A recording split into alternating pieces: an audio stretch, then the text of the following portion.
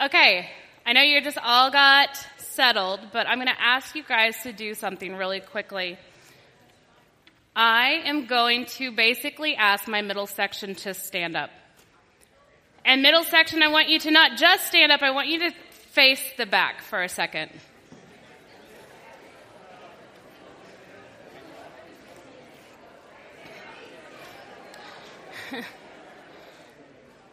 The reason I'm doing this is if you go to like the Barna Group and you go to like USA Today and you look at the statistics, this is about the amount of students by the time they graduate from high school who will walk away from church.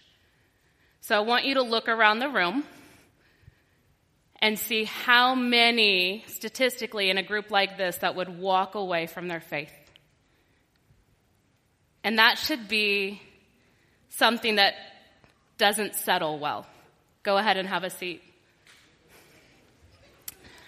Tim asked me if I could talk, and I had just one request because I'm slightly rebellious in a really good church girl way. I asked if I could do an encounter with Christ and teach about an encounter that doesn't go like we want. It's not the perfect encounter. 2 weeks ago, Jordan talked about a woman who had a very unpleasant medical condition that lasted a long time. And in her mess, in her shame, in her labels that were put on her, she found healing and redemption through Christ. And then Tim last week talked about Zacchaeus, and he was a hot mess as well. He was corrupt and greedy. He was despised by the people around him because he was robbing from them to add to his own pocket. And he too encountered Christ and had this altering life change of going from greed to generosity. And he turned around and gave back to those he had taken from above and beyond. And so we see these two pictures of grace and healing and redemption with two people who had been on the outside, outcasted, labeled, despised, or rejected.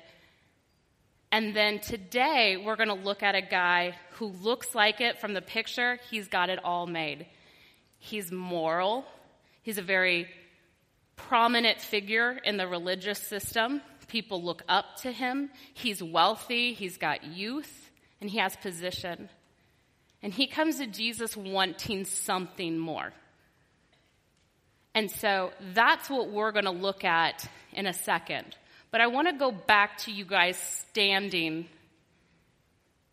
And the reality is, and this is a reality I have seen personally in my own life, and it's a reality I have seen in people I love dearly, and in growing up churched and in youth group and then doing nearly 20 years of youth ministry, I've watched so many people I love dearly who I would have thought had a true life-changing relationship with Christ and were devoted and following him. And I've watched them walk away from their faith and have nothing to do with Christ again. And that is hard for me. And so part of the reason why I have done youth ministry as long as I have, and that is going to be something that I'm passionate about and continue to do, is because I hate the fact that our world sells us so many lies that there are things that are better than Christ.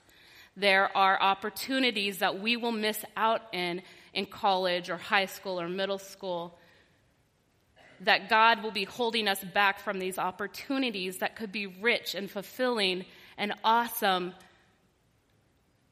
And we buy into that. And we think, hey, I'm young. I've got my insurance. I know how to get to heaven later on. And you miss out on the fulfilling life now. I've also watched kids who have embraced it now and really have come to not just know about God, but have known him and have experienced the great, just satisfying life that it can be.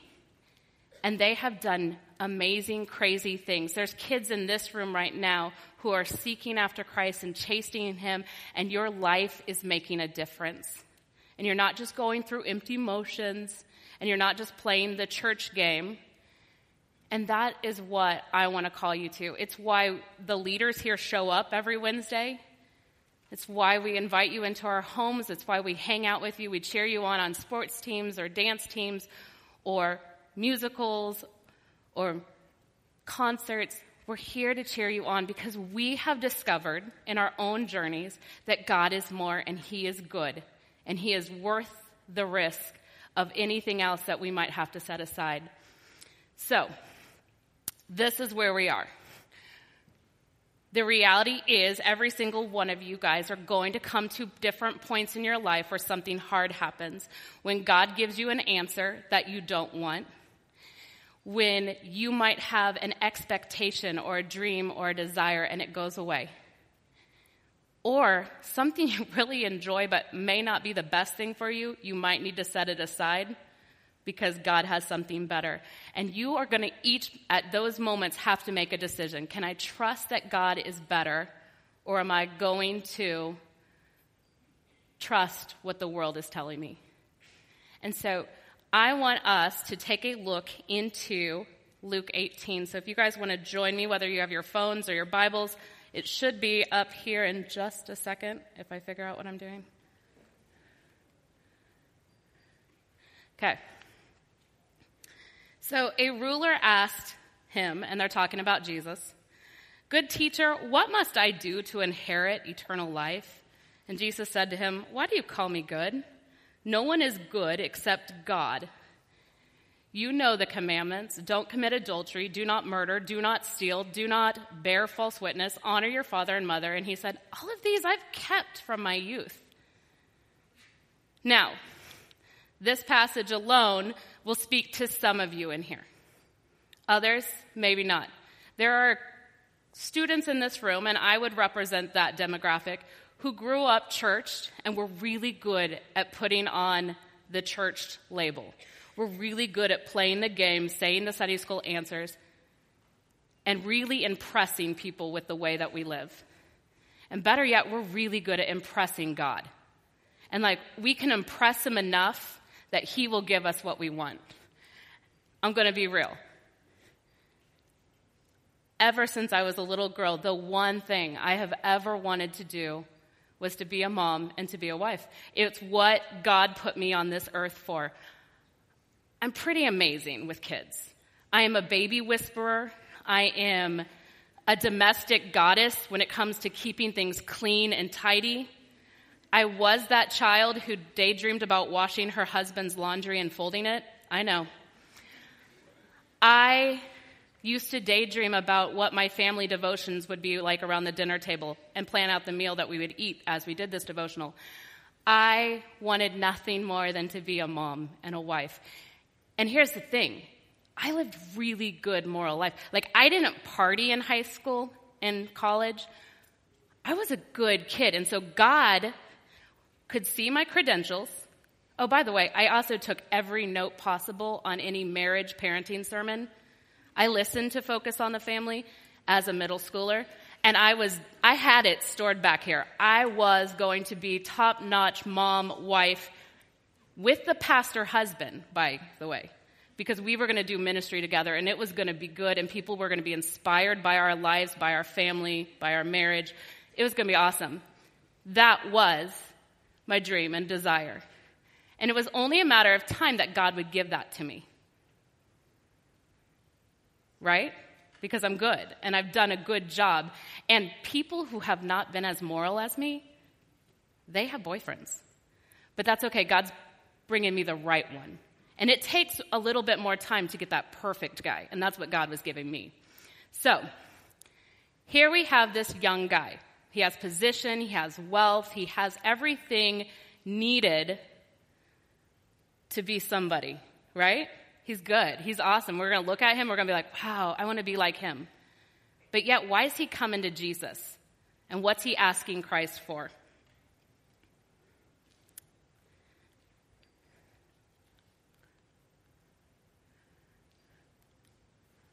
All right. We're good. All right. So, if you look what he says, first of all, what can I do? Like, not what can you do for me? How can you save me? How can I be redeemed? What can I do to have eternal life? And I spent a good chunk of time trying to, and can we say eternal life, not just like heaven insurance, like, okay, I'm going to heaven, I'm not going to have to go to hell, but like eternal life, think of it as life with Christ. So that means also the abundant, rich life now. Like you are right now experiencing the good life with God. And he's wanting this. And with that comes things like joy, peace. Peace like when you don't understand the circumstance and you should be freaking out and be all types of a mess and you have a peace about it. Peace as in, I don't get what God's doing, but I'm trusting him. Here we go. Joy, like when everything is falling apart and your dreams have been squashed, but you're like, God is good. I got joy. Do you know people like this who have peace and joy and it doesn't match up with how their lives are looking? That's eternal life. That's living the rich life. That's experiencing Christ.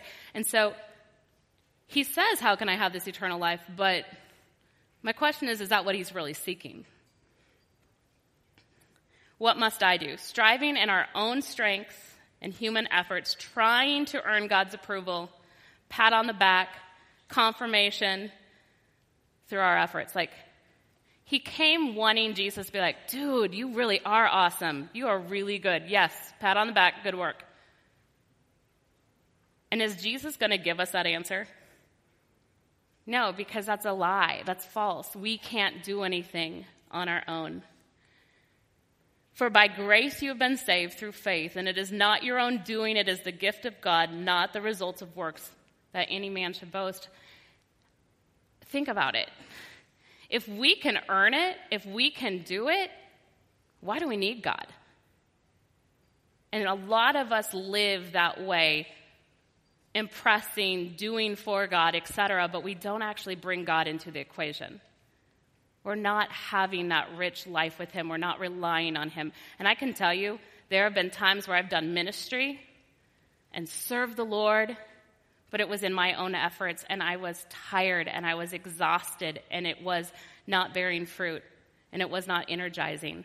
And then there are times when I had to really rely on God, and there is no way how I kept going, but yet I had all the energy in the world because it was me relying on God.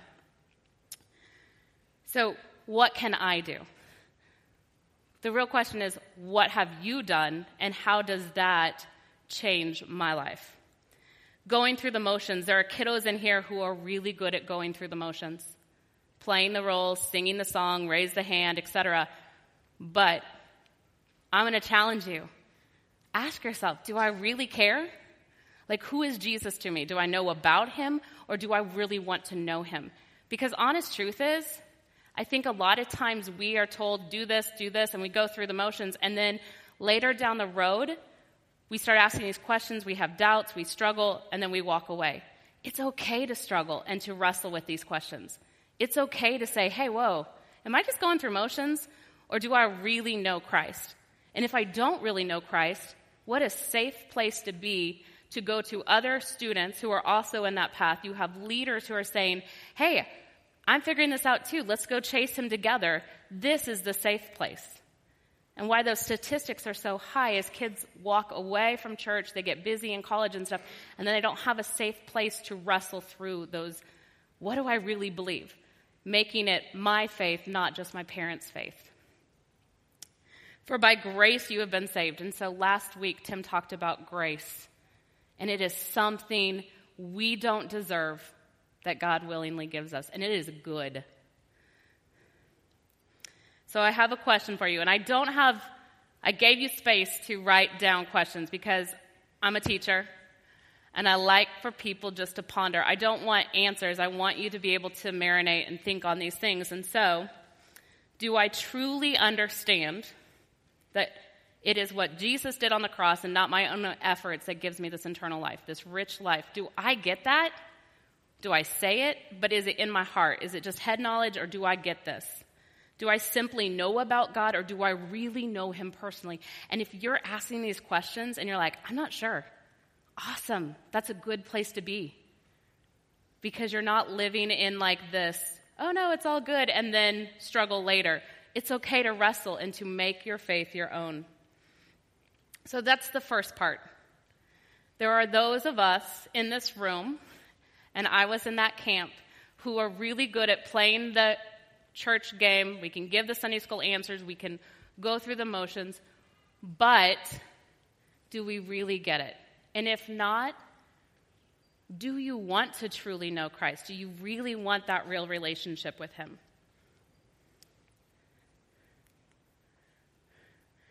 And now the second part.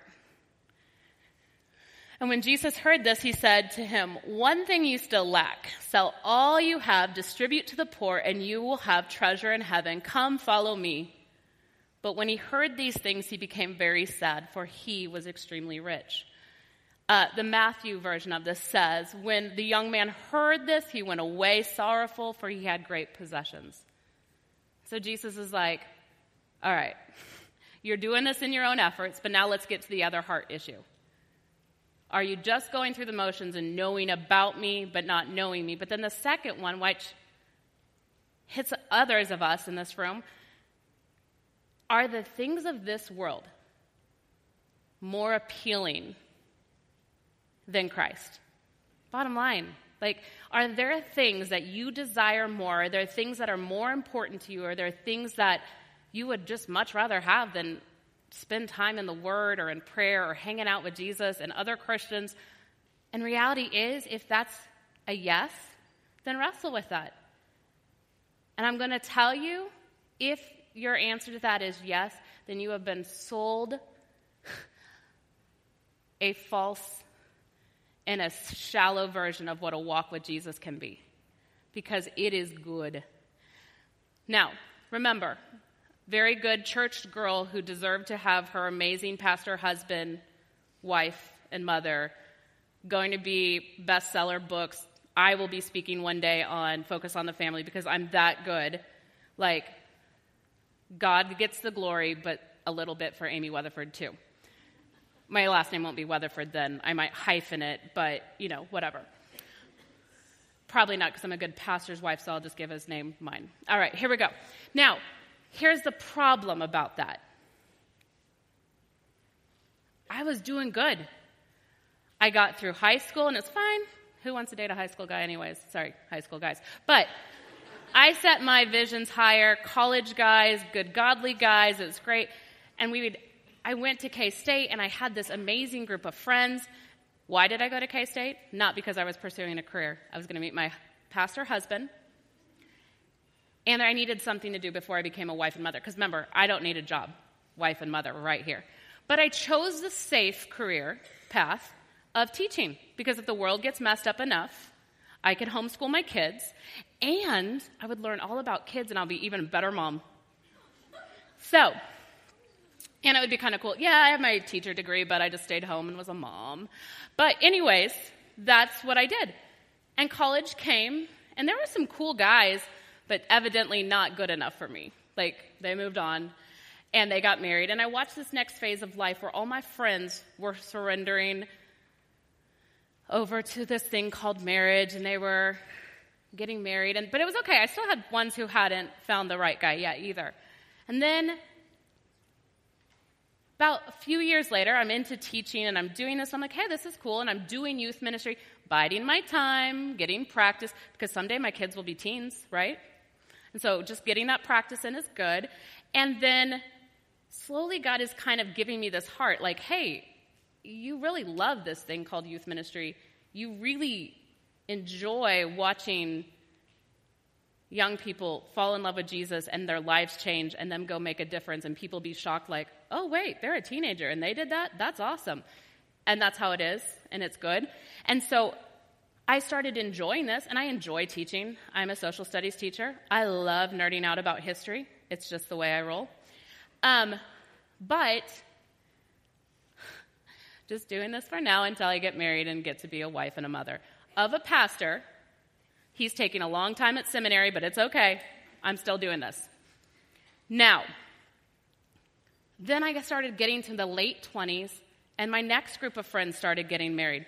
And soon I'm watching younger siblings, kids I babysit, start dating. I'm like, that's cute, they're dating. It's fine, we're good. It's fine, God's just working on this guy. But then I started to have this wrestle. You're clinging so hard to the idea of being a wife and a mother, which is a good thing. And I wanted to do good things with it and glorify God through it. But what if that's not what I've called you to? What if I call you into the word I hate? There is a word I hate. There's other words I might hate, but this word might seem innocent, but I hate the word single. When we talked 2 weeks ago about labels, that's one, you put it on me, you want to start a fight. I am not single, I'm just not married yet. I hate that word. It's against everything I ever thought God wanted me to be, and I despise it. Hey, you want to come to the singles group? Nope, wrong name. I don't like it. But what if that's what God needs me to do? What if hanging out with Jesus, hanging out with teenage and college-age girls and loving on them and chasing after Christ with them and encouraging them and building them up in Christ is what I actually made you be? What if? Well, I can do both because I can have a youth pastor or a college ministry husband, right? But what if? And I had to get to a point where God had to be are you willing to surrender even this? Now, he had to surrender other things. There were TV shows and things like that were not good for me in my walk with Christ, that were getting in the way and distracting. But this was a good one, and I had to let it go. And it was hard. And it still at times is hard because I don't know that I will ever have the pastor ride down on the white horse to me. And if he doesn't, God is good. But if he does, then God is good, really good. But here this young man walks away because his positions, his titles, his wealth, all that he has in this image he needed, Christ was asking him to be willing to give it up. Now, I'm going to be honest. God doesn't say, all right, throw everything away. He just asks us to hold it lightly so that if he does take it from us, it's not less tug-of-warring with him over it. And there are some days where my hands are like this with my dreams of being married and a wife, and there are some days where I'm like, okay, all right, God. But you have to just be willing to let God know that anything that is more desirable or more important than him, that you're willing to put those things away, even if they're good things. And so, Jesus, seeing that he had become sad, said, "How difficult it is for those who have wealth to enter the kingdom of God. For it is easier for a camel to go through the eye of a needle than a rich person to enter the kingdom of God." Those who heard it said, "Then who can be saved?" But he said, "What is impossible with man is possible with God." And this does not mean if you're wealthy, you can't enter heaven, which is good. I'm a teacher, so I'm not wealthy, and so I'm fine. But it's not saying that. It's just the more we hold on to the world, you can't hold on to the things of this world and chase after Christ and come and follow him at the same time, because this is going to hold you back. And so Christ is saying, it is impossible. If in my own efforts I had to just give up my desire to be a wife and a mother when it is something I've wanted my whole life, I can't. But God has given me the grace and the joy and the peace to be able to surrender those things. There are things in our lives that we're like, there's no way I can give it up. And God will slowly give you what you need to get rid of those things. And sometimes it not get rid of, but just hold loosely and be willing for God to take it if he needs to, but just letting him know that he is enough. And I want to go back to, can you earn your salvation? Yes, no? No, it is only through Christ. And so once again, what is impossible for us, possible for God. This is another time where earlier in Luke, Jesus is talking and he says to his disciples, "If anyone would come after me, let him deny himself, take up his cross, and follow me. For whoever would save his life will lose it. But whoever loses his life for my sake will find it. For what will it profit a man if he gains the whole world and forfeits his soul?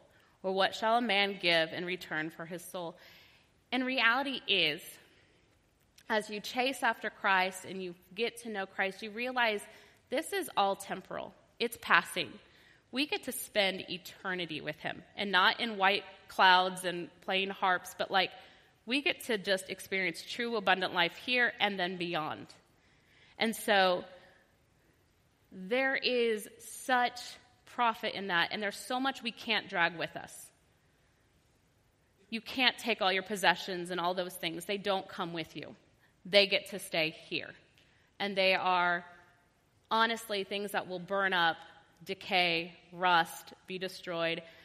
You have things that you thought were really important and awesome, and now you don't even know where they are. Think of Christmas gifts or birthday gifts over the years that you've received, and now they're laughable.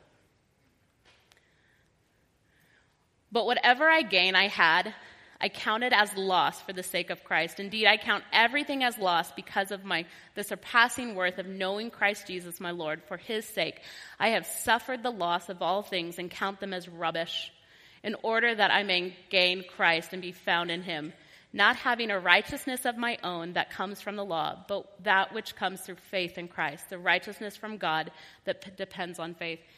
And the guy who's writing this was pretty much the rich young ruler himself. His name was Paul.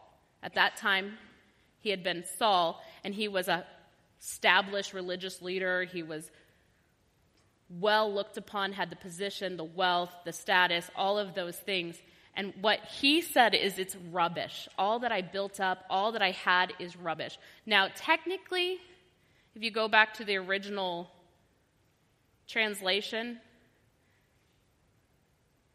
rubbish is an easier word to deal with, but it was like dung, like not good, like poo.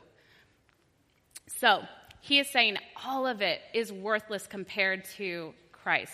And this is a man who wrote a good chunk of the New Testament, encouraging others to come and chase after Christ, to come and experience this.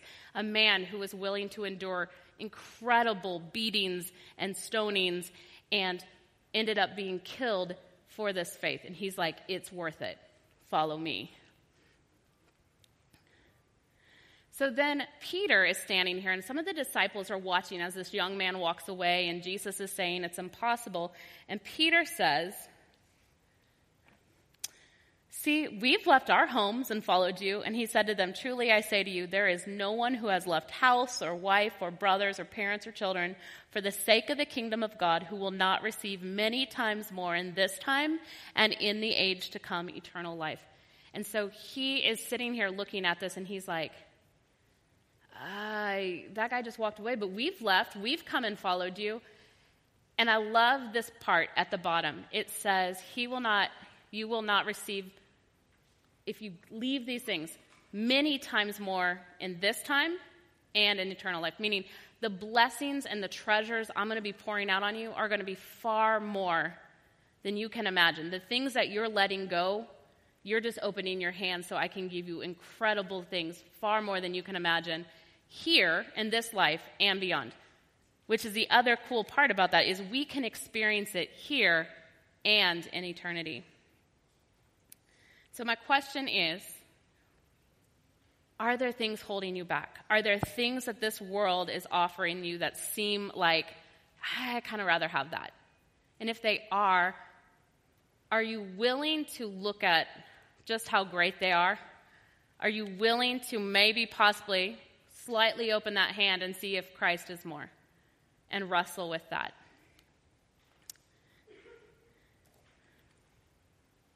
The thief comes only to steal, kill, and destroy, and I have come that they may have life and have it abundantly. We have an enemy who wants to take anything that is good and of God and that brings life and nourishes us and strengthens us in Christ, and he puts labels on it to make it seem less attractive, not appealing, and then plays up the things he knows are going to steal and kill our joy, our peace, things that will cause us destruction and harm and pain and have us carry baggage that Christ is like, I don't want you to have that. Therefore, since we are surrounded by so great a cloud of witnesses, let us also lay aside every weight and sin which clings so closely, and let us run with endurance the race that is set before us, looking to Jesus, the founder and perfecter of our faith, who for the joy that was set before him endured the cross, despising the shame, and is seated at the right hand of the throne of God. Consider him who endured from sinners such hostility against himself, so that you may not grow weary or faint-hearted. Think about throwing off, even if it's good things, like just the desire to be a wife and a mother. Anything that's going to prevent us from fully following Christ, anything that's going to hold us back from experiencing, throw it off. Because Christ endured the cross. And what he went through, he endured that with joy, knowing that through that we could really have this relationship with him and experience abundant life with him. And then lastly, if you're not experiencing this rich, satisfying life, and you are at a point where you want that, or maybe I'm walking with God and it's good, but it could be more. What do you want to do?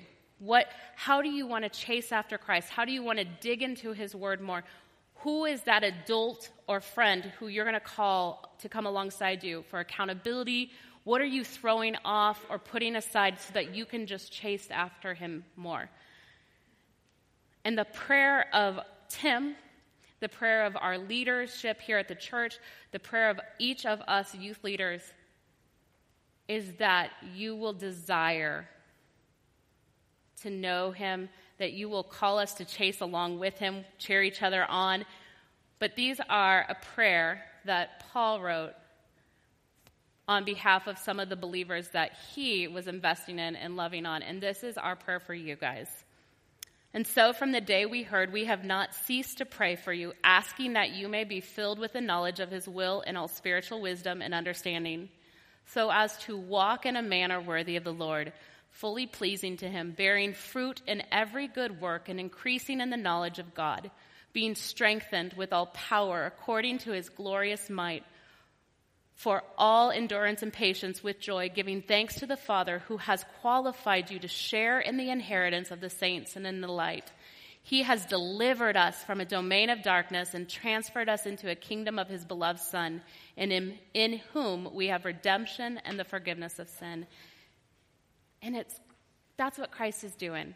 He wants to take us out of the junk of this world, out of the dark, and bring us into light.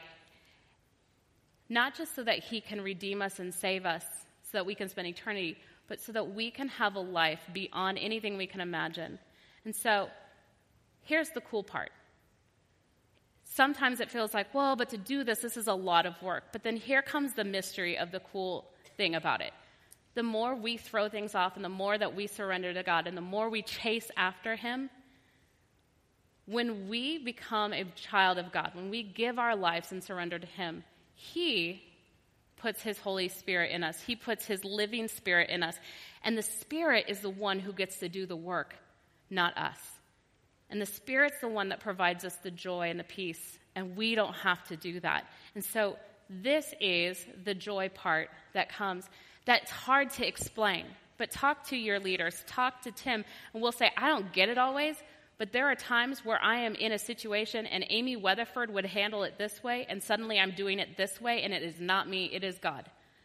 There are times where I can't explain when everything's falling apart and I have joy and I am praising God, and I'm like, I really should be a hot mess and be mad at God right now, but I can't be because he's that good. So, wrestle with it. Figure out who is God. Do you want to simply know about him, or do you want to experience a deep relationship with him? Are you okay with clinging to the things of the world and going through the motions, or do you really want that rich, abundant life? And be able to process that, think it through, because I promise you, Jesus is worth it. Okay, we are going to pray, and then I'm going to send you guys to small group. God, you are amazing. And we just thank you for just all the ways that you enrich us and bless us and just all that you have done. Words cannot express it. God, I pray right now for each and every student and leader here that we would just wrestle with how we can love you more and seek after you more. And if there are things that are hindering us or holding us back, Lord, I pray that you would help us surrender those things so that we can live more abundantly. Bless the conversations. Lord, I pray that if there are students here with questions, that they would be bold and brave to go and ask and seek others out. We love you, Lord. Bless our small group times. Amen.